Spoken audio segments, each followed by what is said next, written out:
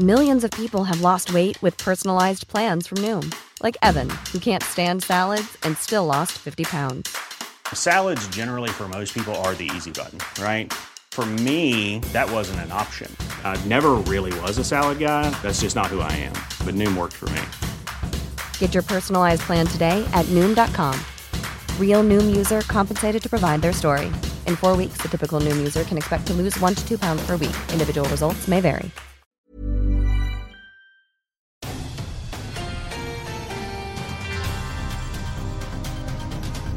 Welcome to this week's episode of the AccuWeather Podcast, Everything Under the Sun. I'm your host, meteorologist Regina Miller. And it's been more than 3 weeks since Category 5 Hurricane Dorian struck the Abaco Islands and then Grand Bahama, and much of the area still lies in ruins. In its wake, at least 53 confirmed dead and more than 1,300 people missing. AccuWeather's Jonathan Petramala was one of the first news crews on the scene. We're checking in with him to talk about the stories of some of the survivors he met who rode out the storm, about what was lost, what remains, and what more is needed. Stay with us. Well, I'm joined on the phone now by Jonathan Petramala. And actually, Jonathan, I'm catching up with you. My goodness, there's like one situation after another. I'm catching up with you at the time of this podcast on your way east in southeast Texas, right? You've been following the flooding from Imelda. Yeah, it's kind of incredible. The last two tropical systems that I've been a part of, from Hurricane Dorian, one of the strongest hurricanes ever to make landfall, the strongest ever to make landfall in the Bahamas, to something that was barely named a tropical storm, but has caused some significant problems, some of the worst flooding that southeast Texas has seen since Hurricane Harvey. So it just goes to show how dynamic these tropical cyclones and systems are, and how many problems they can cause, whether it's the absolute catastrophic wind damage, catastrophic storm surge, to just immense amounts of rainfall. Right. It's been a really tough situation for them just east of Houston. I know Beaumont was pretty bad. But let's, I wanted to touch base with you and kind of catch up with you regarding the Bahamas and Dorian, and kind of recapping how bad was the destruction, because I wanted to know also where we stand now. So can you talk to me about your visit following Dorian? Yeah, we were the first journalists to be able to fly over and show the world kind of what Dorian had left behind. Obviously, the satellites had shown us how powerful this system was, and so we, of course, knew that it was bad. But we had flown in, still it was tropical storm conditions in a helicopter. The storm was still kind of hovering over Grand Bahama when we were going into the Abacos. And from above right away, you kept doing double takes at what you were seeing. Really well-constructed homes that were built to really stringent codes, and to see some of the damage that they had sustained was terrifying. But really what was scary, what we later found out, was an area called the Mud, an area that, basically just planks and plywood, where Haitian immigrants had moved into and had been living, was wiped completely away. And that's when you knew this was going to be a very, very tragic hurricane with a lot of lives lost because of that. The next day we were able to get on the ground, and it was even worse because it was up close and personal. And you saw, again, that devastation, and it was unrecognizable to people that have lived there for so long. Just going a few blocks away from where they were, they couldn't believe what they were seeing, even though they had gone through this. And to a person, every single person I talked to, that they said they wish they would have left, because they'd been through so many hurricanes before, and they knew this one was going to be bad, but it was worse than they could have even imagined it would be. No matter what people were saying, meteorologists were saying,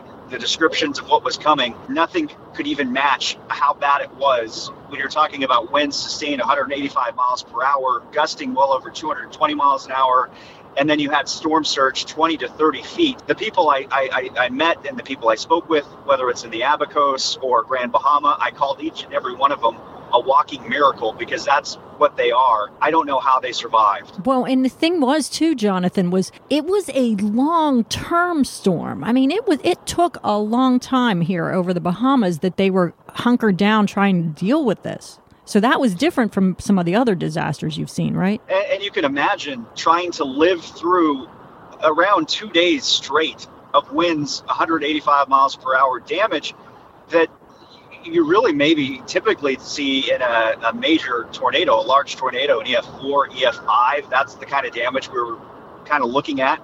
And again, the homes there are built to really withstand hurricanes.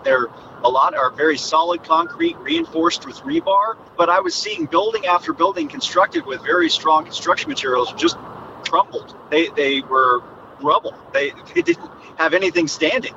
Wow. That's what was so incredible. And to hear the stories of how people were swept away by the storm surge and just miraculously either hung on to treetops, grabbed onto a car, and were just there for hours upon hours.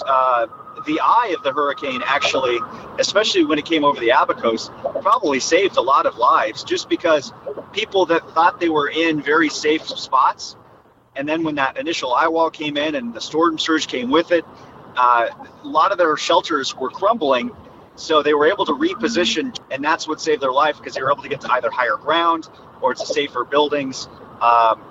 It's just, again, a miracle that more people weren't killed in this. I can't imagine what that is like. So, you've got really a window of opportunity just with the eye to get moving.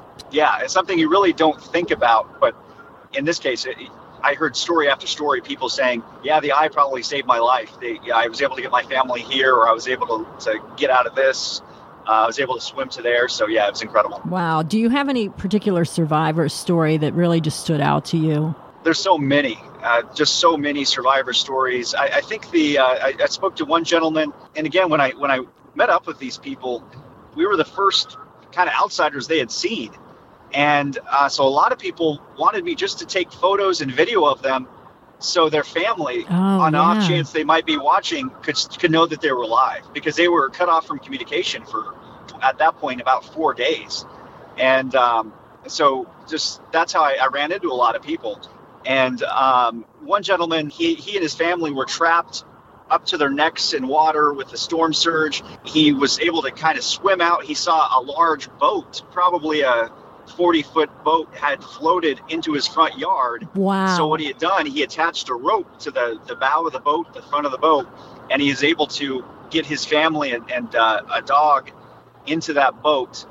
And that's where they rode out the initial eye wall. After the eye came ashore, they were able to swim to higher ground and to a church that was doing okay structurally. So that's how they were able to save their lives, though, was riding out in that boat. He said he looked at the ignition, he saw that the keys were in it, so he said if they have to, they at least could maneuver with the boat, hopefully. So that was their best option, if you can imagine that. Wow. Well, I know you visited, one of your stops included the Humane Society there. I have a piece from that story. Let's listen to it for a second, then we can talk about it. And I saw coming into the building, saw getting so high, we try to save some animals, try to get them on higher ground. Then I see we had to try to save ourselves. Life and death, honestly, because the water was coming so fast and it was rising so high. This was our only chance. Crying and screaming, and we know that they needed help, and we couldn't help them. That was the most heartbreaking. So, Jonathan, this was just one of the heartbreaking stories. They thought they were safe there, right? So tell me about that situation. Grand Bahama most recently was devastated by Hurricane Matthew a couple of years ago. And that, up to that point, had brought the most storm surge, the strongest winds, the most damage to Grand Bahama, where Freeport is. And so they thought they had seen the worst, as I mentioned, but that is also the island where Dorian sat for nearly 2 days. Fortunately, it was on the east end of the island, so it was away from Freeport far enough that they didn't have the extensive wind damage that you saw in the Abacos, like in Grand Marsh Harbor, but they did have extensive flooding, to the point where, unfortunately, the Humane Society, they weren't in an evacuation zone, so they were bringing in animals to board, because there are no pet-friendly shelters in the Bahamas. So people can't go to shelters with their pets. So they would board them in that Humane Society. And unfortunately, water came up 7 to 10 feet into many of the kennels. There were 6 employees that were riding the storm out there, but it got to the point where they tried to get as many animals to high ground as possible. They tried to open as many kennels as possible, but the water was rushing in so fast that they had to climb to safety into the attic of the Humane Society. 2 of those workers alone had 3 dogs there, so their own pets were being boarded there, during the storm. So you can imagine they're hearing the cries, the whining, the barking, and just how horrific that would be to know these innocent creatures that they obviously love as an employee of a Humane Society, and they're helpless to do anything about it while they know that water is rising there. So they're listening to that all night long. The two girls crawl down when the water had receded enough that they could at least be at chest deep, and they wade over to the kennels, and miraculously, their pit bull, Libby, had kept their other two dogs, these two little Shih Tzus, on her shoulders during the surge and during the entire storm. She was able to kind of stand up enough and paddle enough and let these other two little dogs on their shoulders. So all three of those dogs were okay, and they survived. Unfortunately, the number of dogs, though, that did not make it, the executive director told me around 100. I've seen numbers that were far greater than that, but again, this is from the executive director to me in person.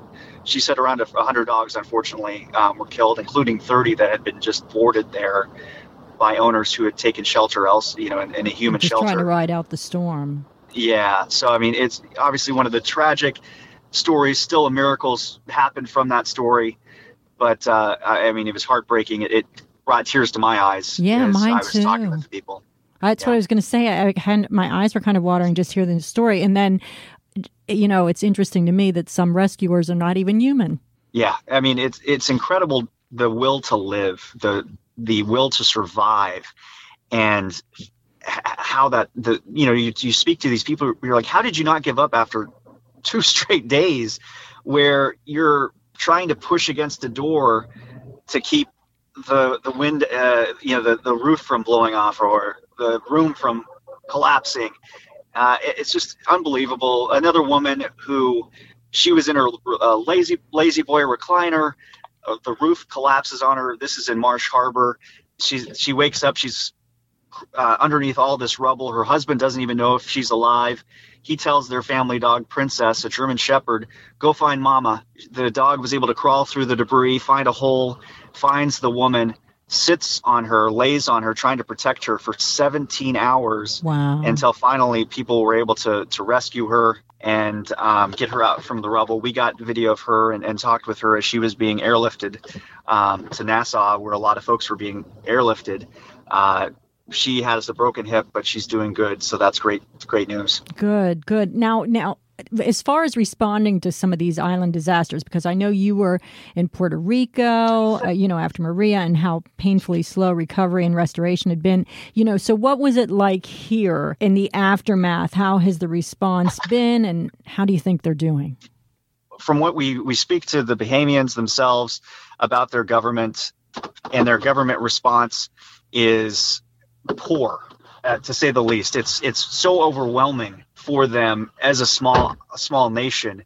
You can imagine this is such a large scale disaster that they just weren't able to respond in an efficient manner. Plus, this is an island that is used to running a certain way. It runs a lot with red tape and bureaucracy. So just to get the aid there and as quickly as it was needed was virtually impossible for the first few days, which is so important, because people, of course, survive the storm, but sometimes the aftermath is even more difficult than the actual storm itself.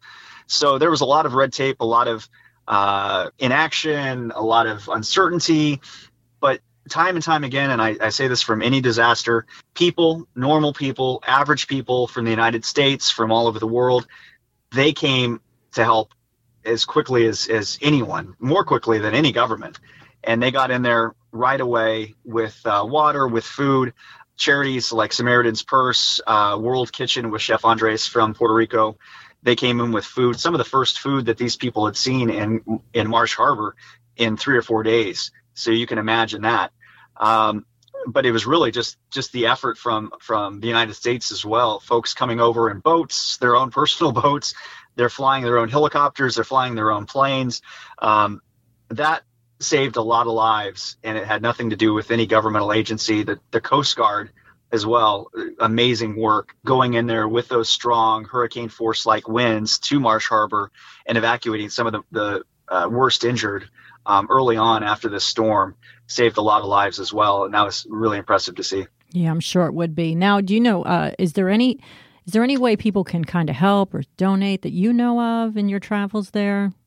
I mean, I think people really need to be smart about where they donate their money in any disaster. And you need to do your due diligence, your own research.